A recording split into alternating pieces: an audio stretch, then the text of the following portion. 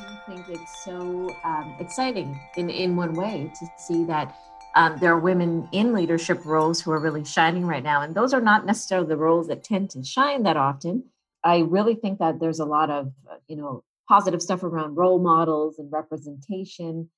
There's tons of research, again, that shows that when women see themselves reflected, women and girls see themselves reflected in leadership roles, they feel that they can do it too. You have to see it to believe it and to be it, right? What is interesting too is that there's, a stereotyping busting that's happening right now because women are in leadership when it comes to STEM, science, technology, engineering, math. We're seeing women really, take a lead on that, and that feels great. We don't often see that, and the women who are in these roles tend to be hidden. So it's really good to see that and recognize that that's going to have a really positive impact on not just girls, but on everybody. To be seeing women in leadership roles helps all genders. The Scene. In case you haven't noticed, women have been leading the charge against COVID-19. Luckily, the female leadership during COVID has been televised, and we hope is sinking in. From the front lines to the war rooms, women are making their mark in what's the largest global fight in a generation. Here's a short list of those in the headlines.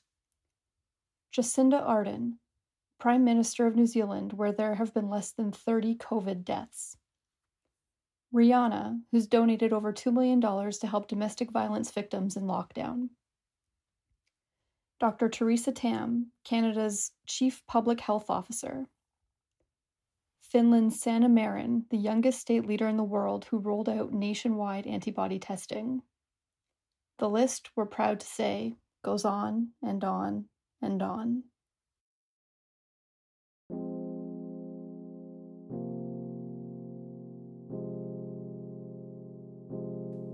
Good morning, good day, or good evening, and welcome to 54 Lights.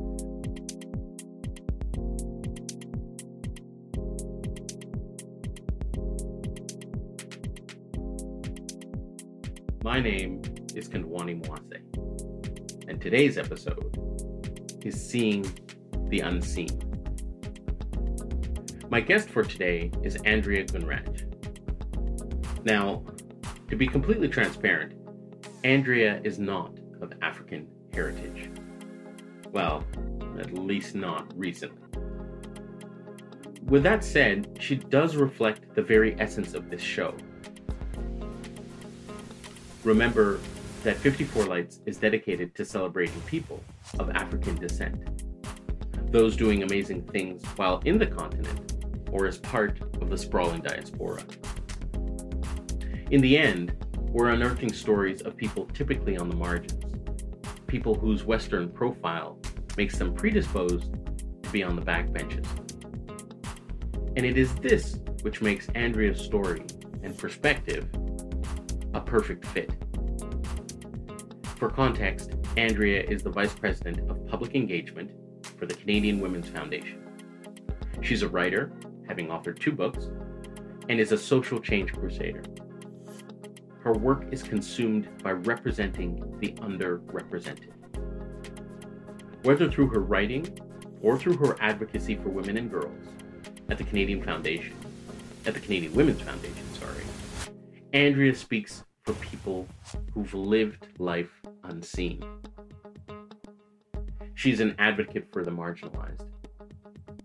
Her voice and message is particularly important during this time.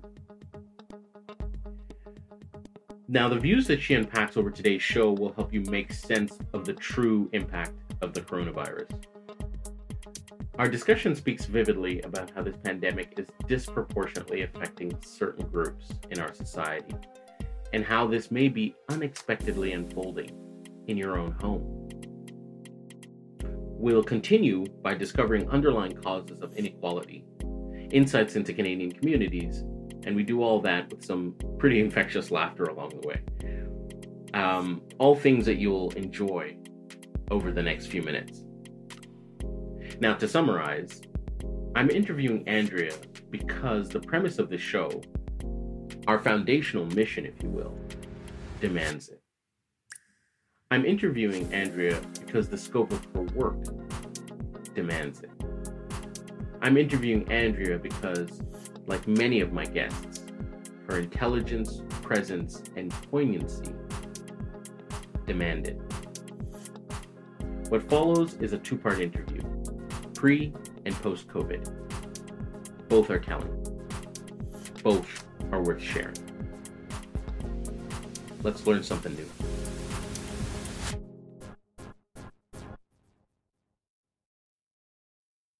And now, part one of Seeing the Unseen, featuring Andrea Gunraj.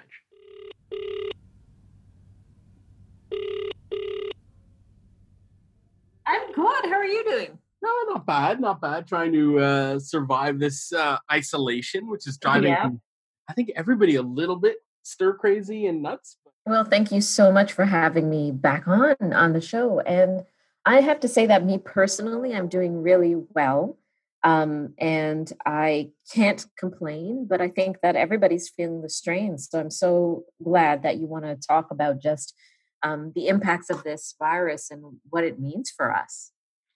Given that the world has changed since you and I have sat down, it was really important to get a check-in. So, I have a couple of questions for you, but maybe the first one is that there is this sort of building narrative that this coronavirus is maybe the first equal opportunity situation that the world is faced with, that whether you're rich or poor, it doesn't matter because everybody is equally susceptible to this disease, if you will.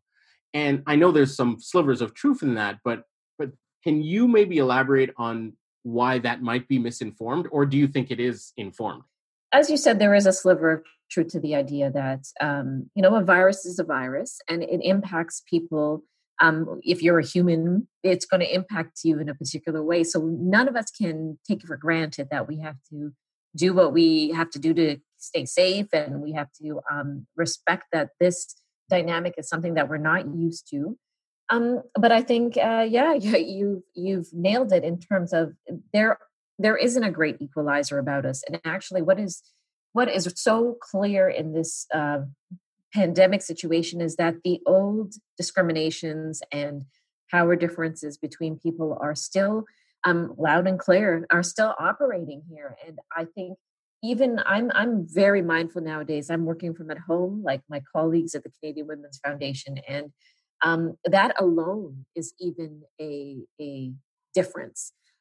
There's only about 25 to 30% of us, I'm told, that work in office jobs and have the connectivity and the access to digital tools to be able to do this and have the kinds of jobs that allow this.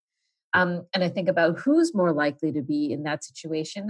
Every indication is that it's women, and that it's folks who are racialized, who are immigrants, newcomers. So I feel like the same old lines are being drawn, and we can speak about this in so many ways. It's global as well as national.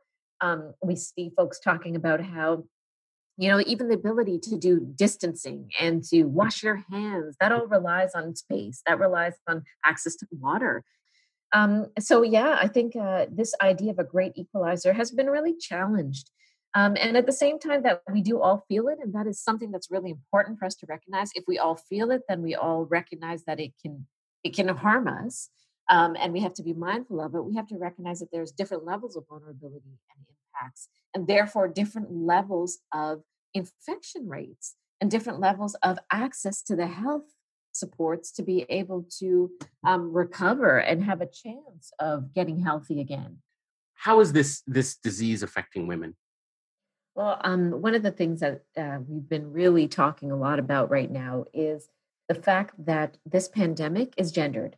And it goes beyond just the epidemiology reality. So the, infection rates and the severity of the illness and the biology. There's that research happening. How now it's developing research about how different genders are impacted.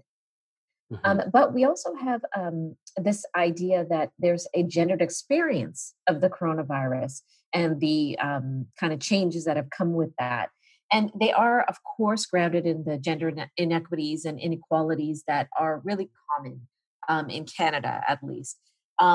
one of the things that we've been hearing more about is this idea of increased caregiving and housework.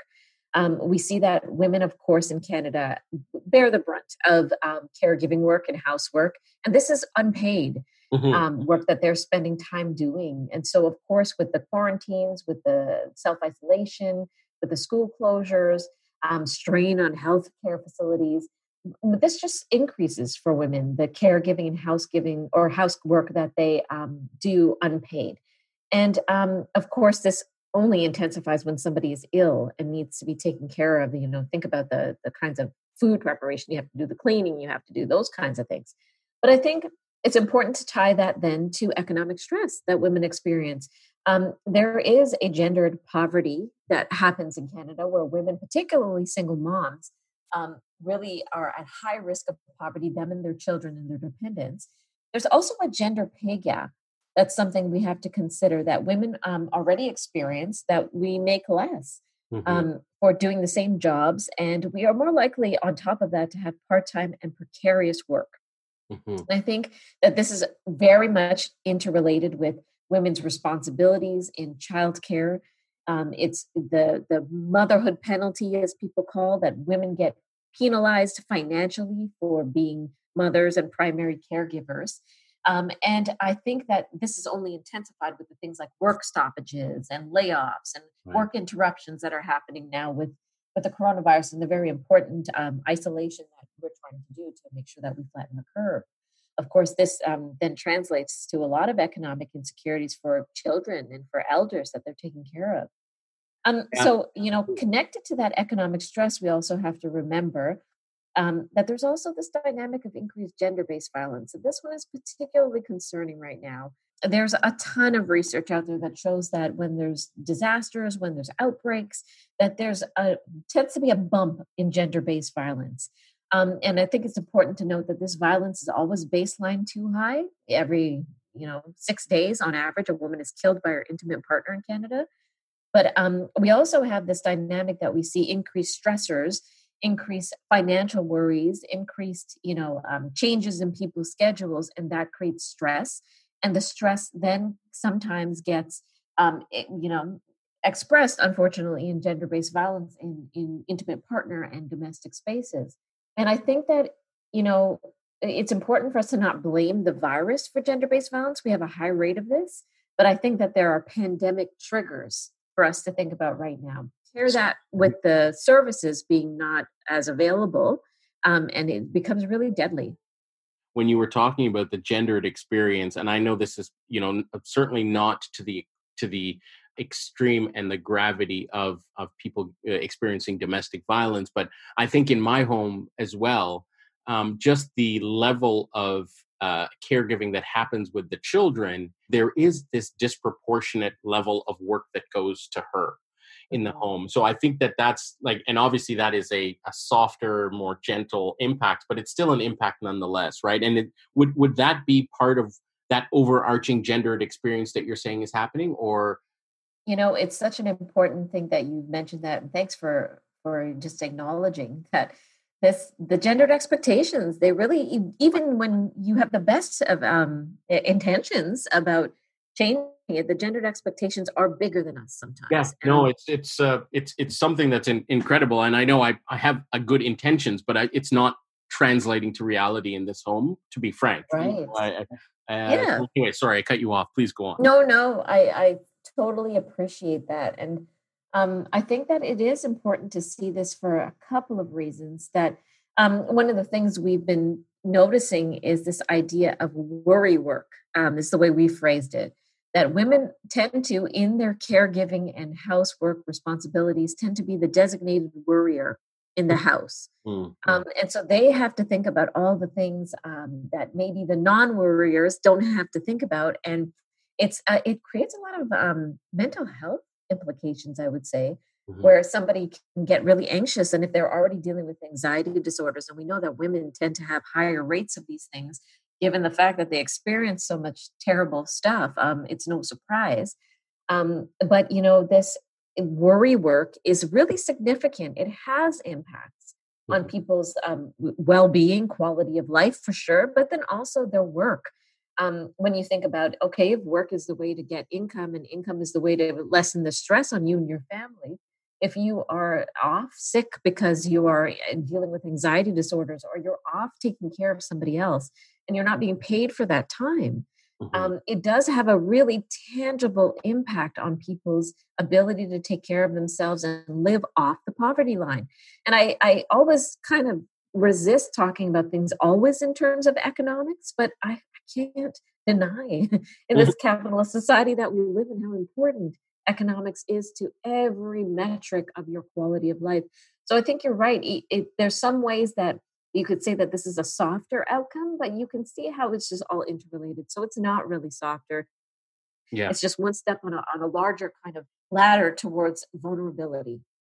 Going from one spectrum, so which is, sort of the dark realities, I think, of what is facing people and women in particular, to something that I've seen emerge, which has been really sort of warmed my heart. But I'm feeling this wave of women in both prominent roles, and then, like I said, if in lesser roles.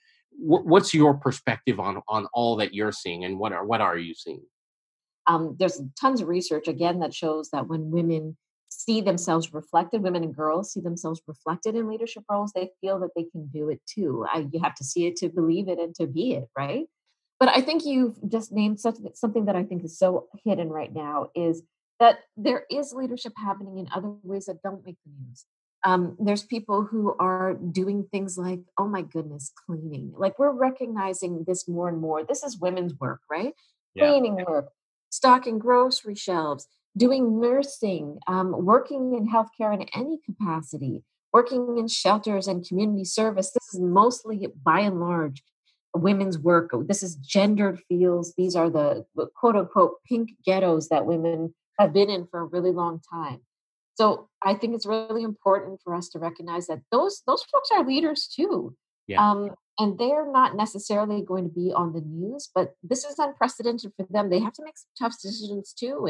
And they're trying to deal with a new reality and help folks who are needing their help. And we all rely on them right now. We all rely on the cleaners right now. I'm just so mindful of the folks cleaning in the TTC right now. They're at risk. And those of us who need to take public transit, that's many of us. Yeah. We our life depends on them. So thank God for them. And let's recognize them as well, that they tend to be women, they tend to be racialized, they tend to be immigrants and newcomers, they tend to be highly underpaid. Yeah. So let's remember that when we come out of this, we better not be underpaying women for their work. We better not be seeing these roles as somehow not essential anymore. They're always going to be essential. They always have been. And let's not just celebrate the leaders who are going to be on TV, tend to be, white women, tend to be women with a lot of kind of economic privilege there on TV. Let's remember the women who are doing this work and are at high risk, undercompensated, underprotected, and then their families and communities are now at greater risk because they are also going to be bringing risk with them. In your estimation, as we are going through it and as we come out of it, how do people make sure that they keep themselves informed about the essential work that's going on? I think it's going to really, I hope, shift our mentalities, our collective mentalities, not just individual, where we are thinking about people first. And we're thinking about diverse people who are at risk. Really, it will take some diligence, some continued diligence, where perhaps we are not that diligent in thinking about those hidden stories, those hidden impacts, the folks that we'd rather look away from, to remember that they are important too. And just like we have this collective sense that we're all in it together, we have to continue feeling that way. We're all into this together. Fantastic, Andrea. Thank you so much. I wanted to ask you just finally, how can people get involved? Is the best way to get to your website and educate themselves? I know you have an Instagram page. What's the best way to get in touch and stay informed? Yeah, I would definitely ask everybody to please consider going to our website, canadianwomen.org. You can, of course, follow us on social media. We're on LinkedIn, Facebook, Twitter, Instagram. I'd also ask folks, I know a lot of people are dealing with a lot of economic stress right now. So if you are able to give and if you're interested in giving, please give to our COVID-19 Response Fund. The Canadian Women's Foundation launched this soon after the pandemic really kind of changed our country. And we wanted to do this because we wanted to make sure that services and supports still reach the most vulnerable women and girls, and that services for those vulnerable women and girls don't just lose all funding and lose all support. And it's really dire right now on the grassroots level, the people that we fund and we support across the country. So I'd encourage you, if you want to give towards gendered impacts, this is the place to give. Give to our Tireless Together Fund. That's the name of it. If you go to our website, you'll see it right there. And yeah, please be in touch because we need you. The unseen. Indigenous peoples. Indigenous people account for roughly 5% of the global population. They account for 15% of those in extreme poverty. They are 3 times as likely to be living in extreme poverty and are more likely to suffer the negative outcomes of infectious diseases. Not only do they have higher rates of pre-existing conditions, but the hospitals, when accessible, are less equipped. Women, the gendered experience. More than 1.5 million women in Canada live on a low income. Women are at an increased risk of gender-based violence during extended isolation. A pandemic increases the burden of caregiving and housework. African Americans. In the U.S., the death rate due to COVID-19 has been disproportionately higher in Black communities due to systemic barriers. The underprivileged. Our reliance on digital resources ranging from diversionary entertainment to education to medical updates puts those from poorer socioeconomic backgrounds in compromising positions. On one end, it's a question of access to technology, but on another, access to space, literally. Those in poorer neighborhoods or nations can live in homes where social distancing is quite literally impossible. Do you see them yet?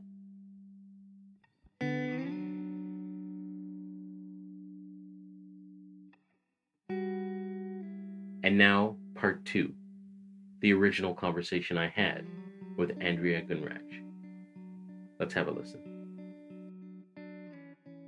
Let me start there. What's your background like, education-wise? So I have a BA in sociology and criminology, and I have a master's in criminology. I've always been interested in the law, how legal rights may or may not actually translate to lived rights. But I also loved critical race theory, this idea of looking how racialization works, how race power plays out, who is seen as normal, who is seen as other, and what that means. So that's always been really interesting to me.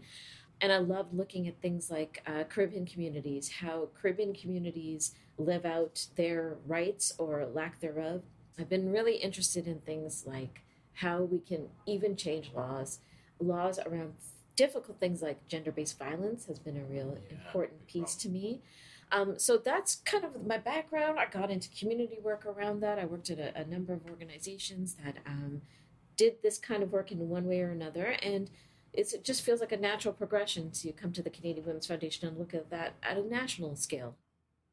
There's a part of me that struggles with optimism and having the right energy to come at these types of topics of justice and injustice. Where do you find the energy to have what appears to be a really positive outlook? It is heavy. And a lot of people, I would say, get into this and do burn out because of the heaviness and the sadness. I think where I get my energy from is that I have the chance to give and do something about it and say something about it and use my voice and use my skills towards that. I feel is just so joyful in and of itself. That's where I try to keep it. And I know the dynamics are heavy and sad. I get sad sometimes too. I think the patriarchy would love for us to be upset. The racism would love for us to be sad and feel broken by it. And I must say, it's actually fun to live in joy and defy all the things you're supposed to feel. It's so fun that I prioritize having fun as much as possible. So maybe that's the key, is just having a lot of fun and making sure that you keep positive people in your life so that you can feel energized. I'm going to maybe turn the page to the non sort of traditional work, if you do. Yeah, sure. If we could. Can you tell me about The Lost Sister? I know that's the latest book you've written. And what drove you to write that book? Thanks for asking. The Lost Sister was a real passion project for me. What drove it was my friend Garnet Smith, who I knew for many, many years. And he grew up in a place called the Nova Scotia Home for Colored Children. It's in Nova Scotia, clearly. And it was something that was built in the 1920s. They built it, members of the Black community in that area that it was in, built it because the child welfare systems didn't support Black children. So there were no orphanages at the time that Black children could access. White orphanages were the norm, and poorhouses at the time, that was also a thing. And they would turn Black children away, saying that they didn't have the capacity to help them. So the Nova Scotia Home for Colored Children was built in this context of segregation, and it was a place where Black children who needed support would go to. The issue was, of course, it was complicated.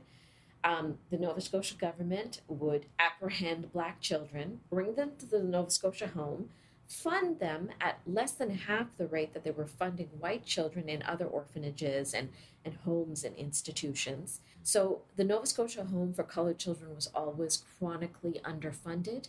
The children were not given what they deserved and what their white counterparts were given. Of course, then they were subject to a great deal of abuse because the home was underfunded. So my friend Garnet experienced this. He lived in the home in the 1940s, and he experienced every abuse that you could think of. He experienced deprivation, hunger, forced labor. He did not learn how to read when he was in the home, and he didn't know that he had access to a social worker, again, assigned by the Nova Scotia government, but did not actually do their work to make sure the children were well taken care of in this home. So this was allowed to happen in a context of anti-Black racism and segregation in Nova Scotia. He was there for the vast majority of his childhood. He left when he was 18. His siblings were there as well, too. Some of his siblings were with him. And they didn't know even why they were apprehended. When they got older, they looked into it a little bit more, and it probably happened because they were poor, not because there was no other way to take care of them. Because there was. There was, and they weren't getting the money, them in the family context, and they certainly didn't get it in the home context. So that story, he shared it with me. He shared all kinds of documents. He was involved in a group that was doing a class action suit against the government of Nova Scotia and as well the Nova Scotia Home itself. And he shared these things with me, and he asked, would you use your skills in writing to do something about this? And of course, I was so honored that he would even ask and that he would even share a story with me. So I was excited to do something, but I didn't want to repeat his story. So for me, it was really important to take the story, fictionalize it, because it wasn't only him who experienced that, other people experienced it, and create a story, a compelling story that people can understand this history. And it's a hidden history. People in Nova Scotia might know about it, but I feel that people outside of Nova Scotia, we don't know about that. We know about things like residential schools. We know about some areas of child protection and how that hasn't worked out, how that system has been quite broken, province to province and territory to territory. Right. But we don't know about this particular institution in an area where there's a Black history here, and there's a history of segregation and racism that's very particular to that area. So I really wanted to write this book to be able to speak to that history, to speak and honor my friend's story, and also speak to a larger narrative of the way that children are treated. That's a long answer. No, that's the answer I was looking for. I didn't expect it to be a quick one because I wanted to. It ended up that the government ended up settling. That's right. For that. So that happened. A settling and an apology. Yeah. Sorry. Yes, that's right. That's right. Which is big. Which is huge. Yeah, it's really huge. Yeah. And I think you're right. Shedding light on these things is actually is part of what you were talking about before. Absolutely. But you make it accessible, right? Like you unearth it and you give power to the things that are working against it. That's right. By doing that. Mm-hmm. That's fantastic. I'm assuming that is one of the most rewarding outcomes and impacts of writing the book. Absolutely. When somebody comes to me and said, I read the book, I learned something that I didn't even know anything about. I was shocked and I was surprised and I didn't know this was the reality. That's really super rewarding. And it's super rewarding for people to say, I didn't know that kids went through that. And it's so sad. Yeah. My first exposure to that actually was just in doing research for this. So there you go. To be honest with you. And then I just sort of followed the breadcrumbs and I was like, I didn't know about that at all. Right. So right. It is a hidden history, Yeah. and it's a shame that it's a hidden history. But I must say, there are strong voices of survivors of the home who have been just pushing the way. They're the ones who pushed for the class action suit. They were the ones who pushed for the apology. Yeah. Mm-hmm. And now they've pushed for a change in the way the child welfare system works in the Nova Scotia province. And it's really a fascinating and fantastic model that prioritizes families, prioritizes children's needs, makes sure that the right hand knows what the left hand is doing, which is part of the problem of this history, and make sure that anti-Black racism in particular is addressed, because we know that Black youth are the ones who are targeted most, and Black communities are targeted most in Canada for these systems, as well as Indigenous youth and Indigenous families. Right. But those are where we see highly disproportionate numbers of people getting placed into care and then not getting the outcomes, not getting the tool they need to grow up. To get out of that. To get out of the system and not be homeless and be able to have a life, to be able to feel like I belong and I'm loved. And I'm contributing everything. When did you know you could write? Oh, that's a great question. In my 20s is when I learned I could write. And I think it was when I was doing essays in university. Very lucky to be able to go to university and have that opportunity. And I realized I could write an essay, but I hated doing tests. So I was so thankful when it was an essay as opposed to a test. And I saw people complaining when it was the other way around. They were like, at least with a test, I could just get it over with. But an essay, it's going to take me days. And I was like excited when it was an essay because I was like, oh gosh, I get the time to actually write the thing and reread the thing and say it the way I want to. Then I realized I can actually write. And that kind of changed the course of where I decided I wanted to kind of put my attentions, what kind of career I wanted to have. At the time, I was thinking, should I be a lawyer? What am I going to do with this degree that I'm going for? I love law, but I don't want to be a lawyer. It really was when I realized I could write. That's when I was like communications, and that's when I was like, okay, I can use this skill to speak better and to talk to people better and to write books and do fun stuff like stories, but also do serious stuff like papers. And that really helped me a lot. So I'm always curious when I run into people like yourselves who are amazing writers, but amazing speakers as well. Where are you at home? That's a great question. I feel like I'm most at home when I'm writing and totally silent. But I have more fun when I'm talking. As you can see, I like to talk. So it's interesting.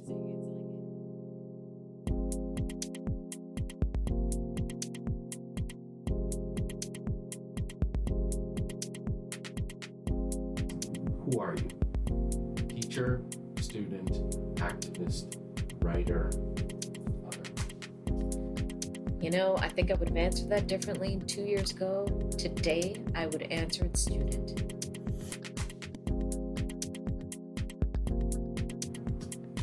Is it more important for men to celebrate Women's Day or women to celebrate Women's Day? That's a great question. I think that it's important for all genders to celebrate. That's the that's the correct answer. All genders. But you know what? I'd love to see an International Women's Day where men are stepping up and celebrating by committing in their own spheres of influence to do something for women.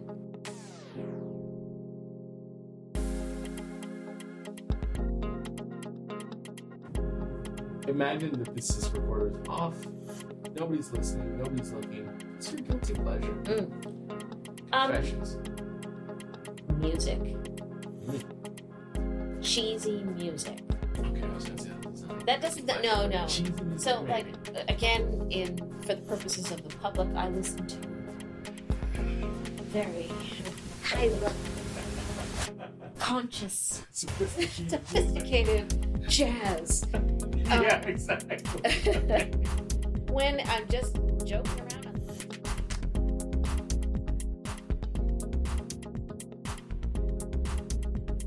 In the movie about Andrea,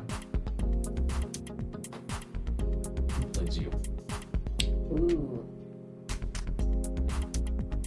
Okay, this is gonna sound weird, but I feel like a boy, some kind of boy, like Daniel Radcliffe, when he was young and Harry Potter just started. I feel like that would actually be the perfect age. There's no brown boys that I can think of who would be able to play. Maybe Dev Patel, you know that guy, but he's now like old. I feel like a young boy, 9-year-old boy. You don't look like a 9-year-old boy. I feel like my mind sometimes. I act like a 9-year-old boy. Sure. Like if I had a calculator.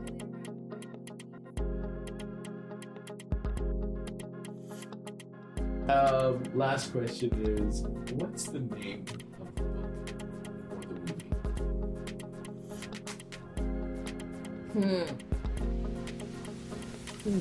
Arrested Development.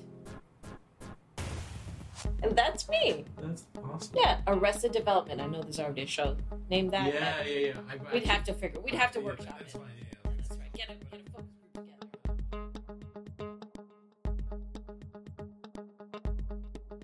So there you have it.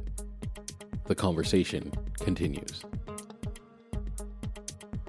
I'd like to thank everyone who's participated in today's show, be they behind the scenes or on the mic. Part of our show was recorded and produced at Corner Studios with the assistance of our producer, John Kitt.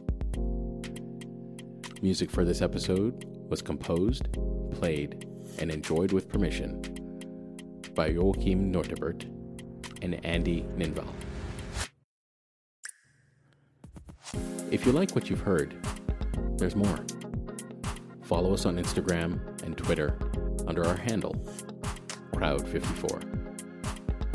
Remember, you can find us wherever you do your listening.